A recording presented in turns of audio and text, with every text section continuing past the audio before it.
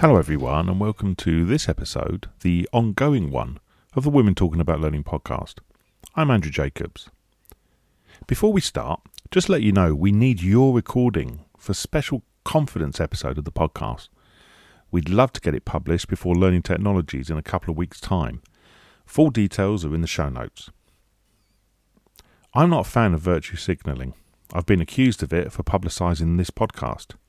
It happens a lot around International Women's Day. Organisations vie to project themselves as the most inclusive, most engaged, most open to the ideas of their female employees. Off the back of this, we decided to do something a bit different, and this episode is the first in a series to keep the conversations going about breaking bias and challenging perceptions about whether equality is changing things. Our first guest is Laura Drury. Laura recently joined Thrive as Head of Marketing to focus on building momentum and getting the brand in front of more eyes than ever before.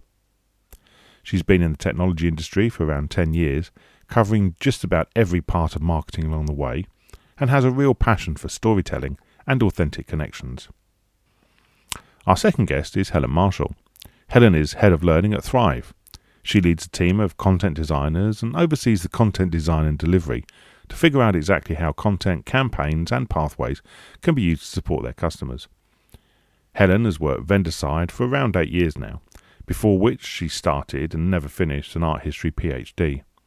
Helen herself says she was distracted by tech-based projects, teaching and writing about stuff that wasn't her research, and accidentally fell into the world of digital learning.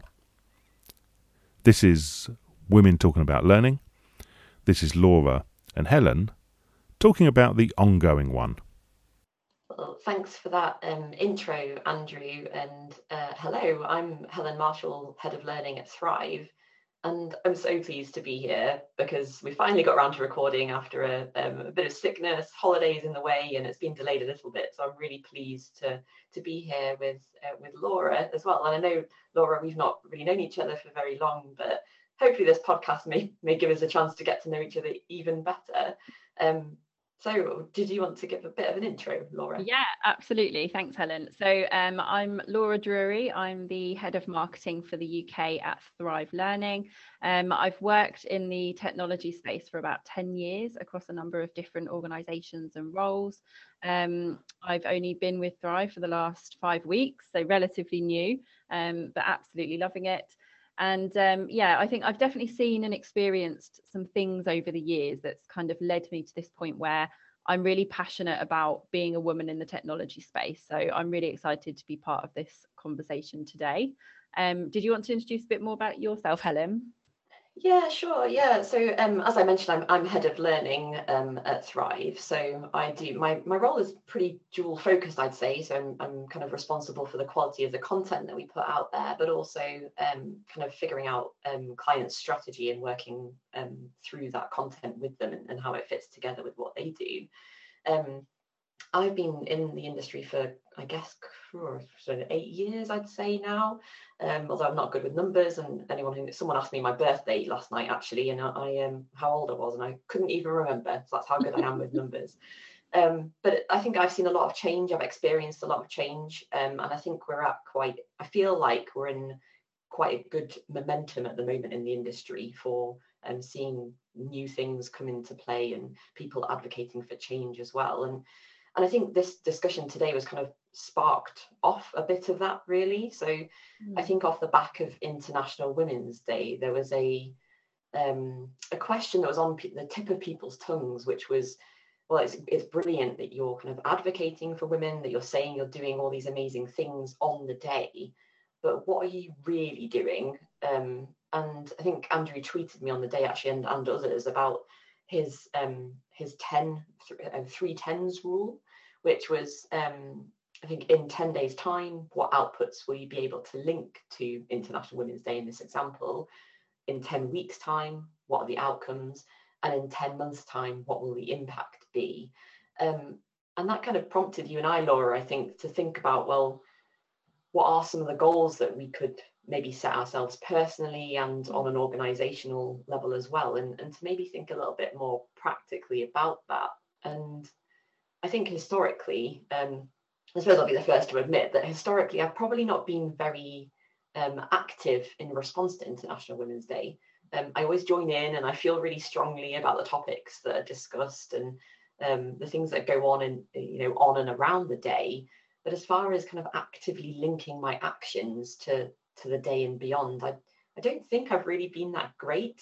And part of that maybe is because I haven't felt empowered in previous roles to make change or maybe advocate for change, but also that maybe I haven't really given voice to the way I was feeling, or maybe not known about how to talk about some of this stuff as well. And I don't know, how about you, Laura? Do you have a similar experience there? Yeah, I do. And I think everything you've just said really resonates with me as well. I find this really interesting because over the past few years, definitely, I've seen it, International Women's Day being celebrated. I've taken part like you, kind of joining in. But at times, it feels a little contradictory to my own experiences within some of these tech organizations. So I've had the goodie bags, I've taken part in the social media shout outs, but at times it's kind of felt a bit, so what? I think most organizations who take part, LinkedIn is just flooded with photos and posts about the women who work there, but really, like, is that doing anything other than just showing that they have women in their workforce? I think there has to be so much more that we can all be doing to actually drive change off the back of this. What do you think? Yeah, absolutely. And I think so much needs to change. It's almost like, well, where do we start? And I think it's not just about the pay gap. And I'm sure many people will have seen the gender pay gap bot that was on Twitter that I don't know whether I was laughing or crying at some of the tweets that it produced. But that kind of really put things into perspective. And I know that I mean, it's great that that was in focus for people, and that was highlighting the particular issue with the gender pay gap. But that's not really the be all and end all of a lot of the issues that were surrounding the day, and how we would go about breaking the bias. It's not just about the pay gap, and I think that is maybe something that people struggle with. It's just all about a pay gap, but it's really not. And I suppose my experiences stem from what is quite an advantageous position as a white woman in a place of privilege. And I think I'm kind of ever conscious of giving way and supporting or encouraging other voices in any way that I can. And I suppose it's not just a workplace thing, then it becomes a community and a personal thing as well. And I think as a parent, I'm really conscious that those changes can start with me as well. And I suppose like the last 2 years really have changed people's perceptions so much, and shifted priorities, and people have had to juggle so much uncertainty. And there seems to be a real recognition that we need to talk more about that and about that past couple of years. And the impact particularly it's had on women in the workplace. I know you might have something to add about that, how that shift's been for you, Laura. Yeah, absolutely. I mean, I've had personally a really kind of interesting, I think is the right word, mix of experiences working in technology organisations in particular as a female. So, and I'd actually go back further than the past couple of years. So pre-pandemic, if any of us can remember that, to when I had my first child, which was almost 7 years ago now. I remember there's a couple of things that stick out really clearly in my mind. And one of those was being pregnant with my first son, heavily pregnant at work, and having a conversation with a colleague at the time who said to me as part of this conversation that without faltering, said I was at a point in my career where I'd hit my earnings peak, essentially. And this really struck a chord with me because I hadn't really considered it. I hadn't really thought about that. And I was absolutely sure no one had said anything like that to my partner. In relation to this, I'd worked hard to that point. I'd progressed in my career as I'd expected to. So I felt like I really wanted to argue it, but then I kind of sat back and I thought, well, maybe that's true. I don't know what it's going to be like as a working parent yet, and maybe she is right. And then when I went back to work after that first baby, my experience, unfortunately, was really negative. And it wasn't just because of the juggle, that comes with being a working parent that you're obviously very familiar with as well, Helen. But it was the perception of working mums at the organisation. I was just seen completely differently. They hadn't adjusted their culture to kind of change how we were treated. So trying to fit back into the same box we left was almost impossible.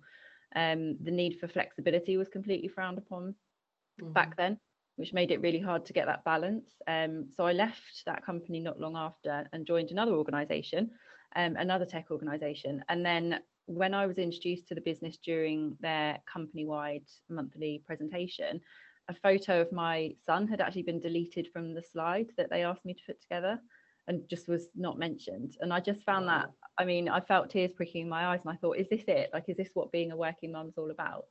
So I actually considered leaving employment altogether at that point. And it was really sad because it wasn't because of a doubt in my own abilities, that was still there.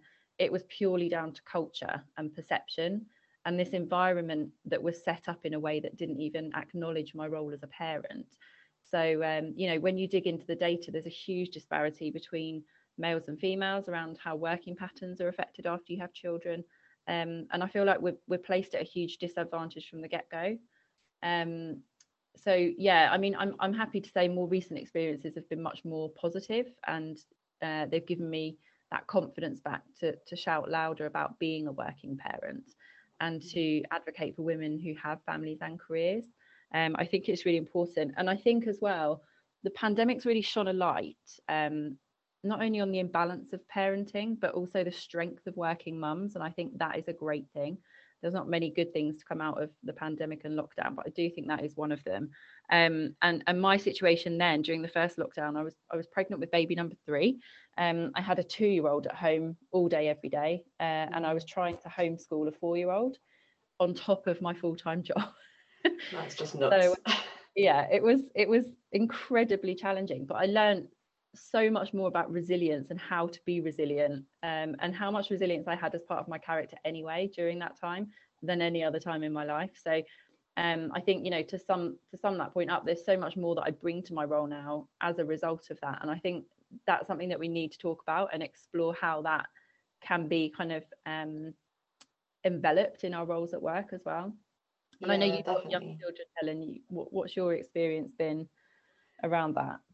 Yeah, I mean, I've had something, fortunately, not quite as horrible as the experience you had when you first came back to work. But when I had my first child, there was my organisation at the time was not, even though they had a flexible working policy, hardly anybody was granted flexible working, and that was quite a point of contention, you know, at the time.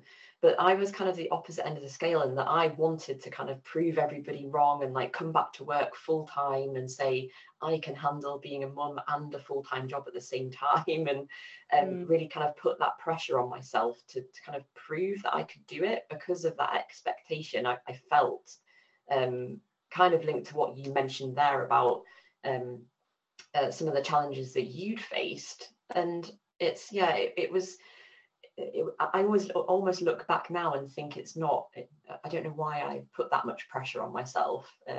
You know, it should have just been what I wanted, and you know, really maybe I shouldn't have come back to work full time, or there's always that mum guilt, isn't there, around the decisions that you make anyway. Yeah. And it was fine. Like, I was good at my job. I managed to balance things. There are obviously times where, you know, childcare was impacted because of you know, various illnesses, and then that impacted work. But generally, I felt like it was okay. However, when my second child arrived, that kind of that was during the pandemic, so the situation was so unique in itself. But it's just, I mean, it sounds silly, but it's so much harder with 2 children, and I don't think I'd really kind of geared myself up for that. And I think that shift was very difficult to deal with.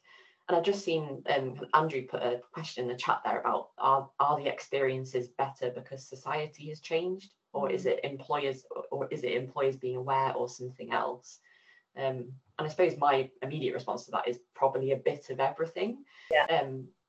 Because there seems to be that kind of acknowledgement in society that women aren't going to be the ones that stay at home and look after children, or they don't have to be. Obviously, some people are or do.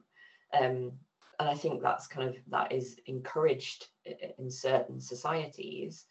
But also employers I think it had potentially started on that journey of flexibility a bit before the pandemic hit anyway, and that they were recognizing that there needed to be more flexibility or balance between the personal and professional lives. But obviously the pandemic just kind of fast forwarded all of that stuff that was going on. And I'm not sure whether it has all been positive, or whether, you know, there's things that we're still going to need to unpack about the impact, like you say, working full time, trying to homeschool whilst having two young children is just, you know, that kind of impact on our emotional well-being, I think is still needs to be unpacked a little bit. And I think employers are aware that well-being has been affected in that respect, and they do need to be more flexible. They need to provide different options for people, and I have definitely seen a shift in that. But I do also think there needs to be almost a deeper conversation going on about some of these things, you know, and we need to maybe start talking a bit more about community and how we can build those connections together.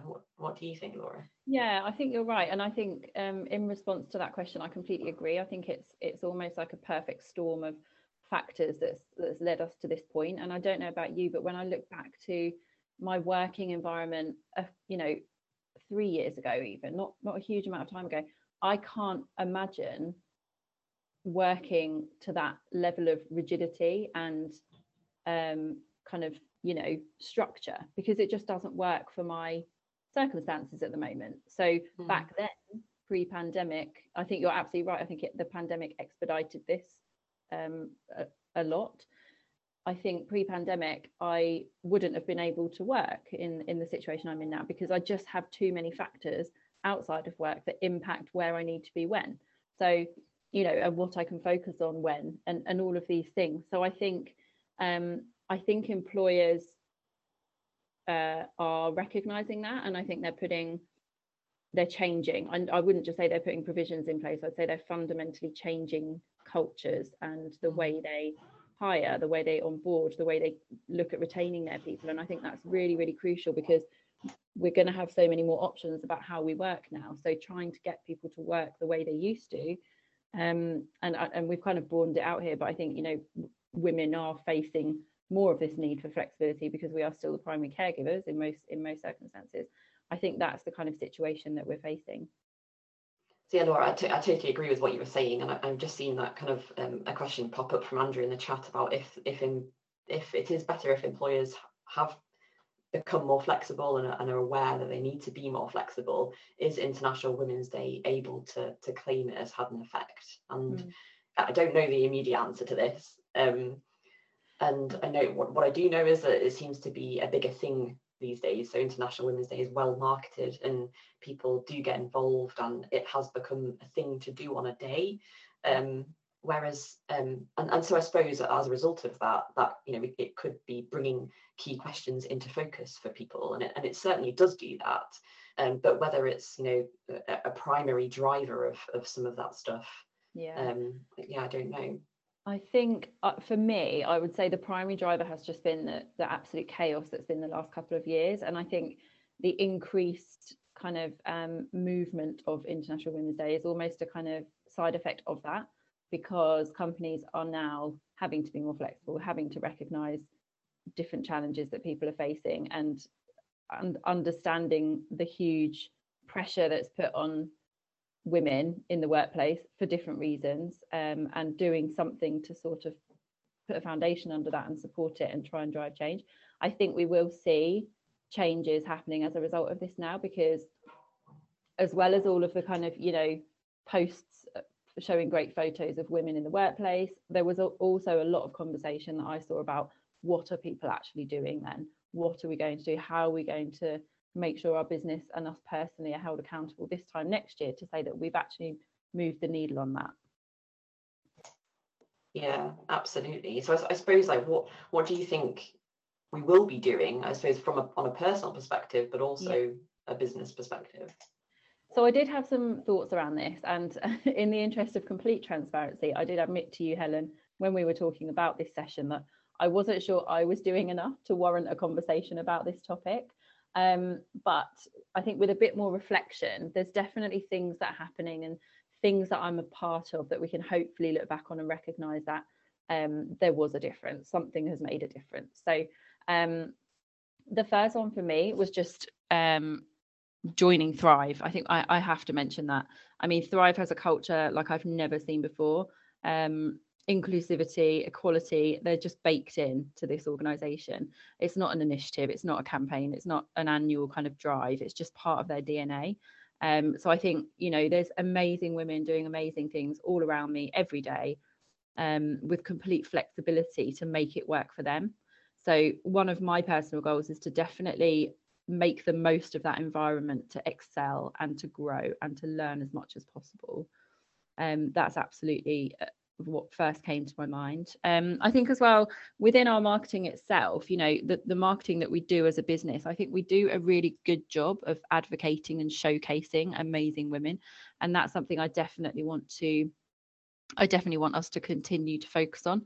So if you're kind of familiar with our marketing, if you follow us on our social channels, you'll see lots of our client stories are incredible women talking about the incredible things they're doing within their own organizations to drive change.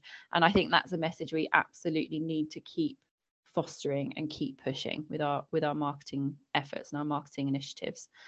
Another thing for me I want to do is to take a really close look at who we work with in the industry and partner with thought leaders who are driving this change as part of their own agenda, which is kind of happening naturally anyway, because that fits well with our culture and our vision. But I think that's going to be so powerful for us as a business. So I can't wait to look back at that particular one in a year and see some of the great things that we've hopefully managed to do. And then just a couple more for me. So another goal that I'm setting for myself is to definitely parent louder. And I saw that phrase on an article that an ex-colleague posted, and it really resonated with me. I've never forgotten it. So in the past, here comes the mum guilt. I've shied away from publicly acknowledging the challenges and the reality of being a working mum. And I felt really guilty about having time off on maternity leave. But I'm at exactly where I hope to be in my career. So nothing has gone wrong. It's made me, if anything, way more focused, more organized, more resilient, that I touched on earlier.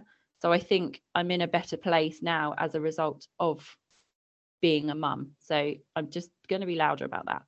And then my final point to make was around skills. So we talk about skills so much as a business and how we are helping our clients understand and grow the skills in their teams and fill the skill gaps that they have as an organization. I would love to see something that recognizes and builds on the skills that we've been talking about in this session. You call them power skills, Helen, that women bring to the table as a result of their experiences. So I don't think we make enough of that. And then how can we get other people in the business to learn from those experiences so that they're growing as a result as well? That would be awesome. Yeah, amazing. That's like so many amazing things there, Laura, for yourself and for the organisation as well. And you just reminded me of a couple of conversations that I've had recently. So one was with one of my team, Augie, and he was telling me all about these amazing things that he does in his spare time, and I was like, oh, well, I don't have anything interesting to contribute to. Like, what do I do in my spare time? And he was just so insightful about the skills that I have as a parent. And he said, like, I would know nothing about half of the things that you have to do on a daily basis. And it was just such a nice moment of, actually, that's so true. And I don't think we give ourselves enough credit for that. No. And that kind of links in with what you were saying there about parenting louder as well, because another conversation I actually had last night with one of our colleagues, Donna, she said having children makes her a better Donna. And I thought, again, it's true. It, like, having children makes you a better version of yourself because you want to be a better version for your children and do the best for your children. So I'm with you on so many of those things that you just mentioned, and I'd love to also see some of those power skills, like the things that Augie said, that I haven't maybe recognized in myself, and how we can share that knowledge and those skills with others in the organization or outside of it, as well, or whatever that ends up looking like. And I suppose from a personal perspective, I was kind of similar to you in that I am, because I have historically not, continued taking action as a result of International Women's Day. I was quite conscious that I definitely wanted to do that this year, and now also I'm probably in more of a position where I feel able to do that too. So I immediately offered my time to Young Women's Trust, who are a feminist organisation who are supporting young women and striving for economic justice for young women. And I signed up to their emails actually, just to kind of get a feel of what they're about. And they've got such a great marketing campaign, and the content that they just kind of hook you in and suck you into all these like facts and figures about the impact of various things on women. So definitely recommend people kind of go and have a listen and see what they're all about. But I thought actually they'd be a really good organization to donate some time to. So I'm being a bit more conscious about offering my time to other people, and using my voice to help people if I can. And I do that, I think, within a work environment and within the industry too. I mean, I have quite a lot of conversations with people within the industry quite regularly, and I want to kind of continue that. And I think that's definitely something that falls in line with this idea of breaking the bias that International Women's Day was all about this year. But then also I'm quite conscious, like you, of what's going on inside Thrive. And like you say, it's so refreshing to be part of an organization where inclusivity is kind of on everybody's minds, and it's part of the conversation that we have here. But also, like, there's still work to be done, right? It's not like we're not at the place where we're like, right, that's brilliant, no more work needs to be done, or whether we'll ever get to that place, I don't know. But I think we can all kind of think about what we can do to support women in the workplace and how we can maybe get more women into tech in general. And that's something I think we could definitely start to have conversations about. I know Sean has given over a platform to help young women code. And he's given that, it's called Code with Zeal, and it's encouraging females to get involved and to code and to give them that space to share knowledge and share a community around this knowledge. And that's brilliant, because that's just directly supporting women who need that space and need that support. So I know we're already taking kind of action in that space, but it'll be interesting to see where that goes and how we can continue to do that. And then I suppose there's more kind of simple things. So being an active ally, and I think, Laura, I mentioned this to you earlier, that I find it personally much easier to be an ally to somebody, to call somebody out for something that they're doing wrong against someone else, than I am about calling someone out for doing something wrong against me, which I think is quite interesting and probably needs a bit of self-reflection on that and what can go into that. But I think being an active ally where I can, calling things out that you see that aren't right, like all male panels, for example, and I know Andrew shares that passion. So I think there's bigger things and smaller things that we're all doing, and I suppose when we look to continue this conversation, when we next come together as part of the ongoing series, it would be good to see what we've put in place, and what if any of the goals we have achieved by that point, and start thinking a little bit more about what the outcomes are of these conversations, but also this reflection as well, and recognizing that I suppose we can always do better, but also that we're already doing a pretty good job as well. It's been such a great chat and moment of reflection, Laura, so thank you for sharing so openly with me and being part of this conversation.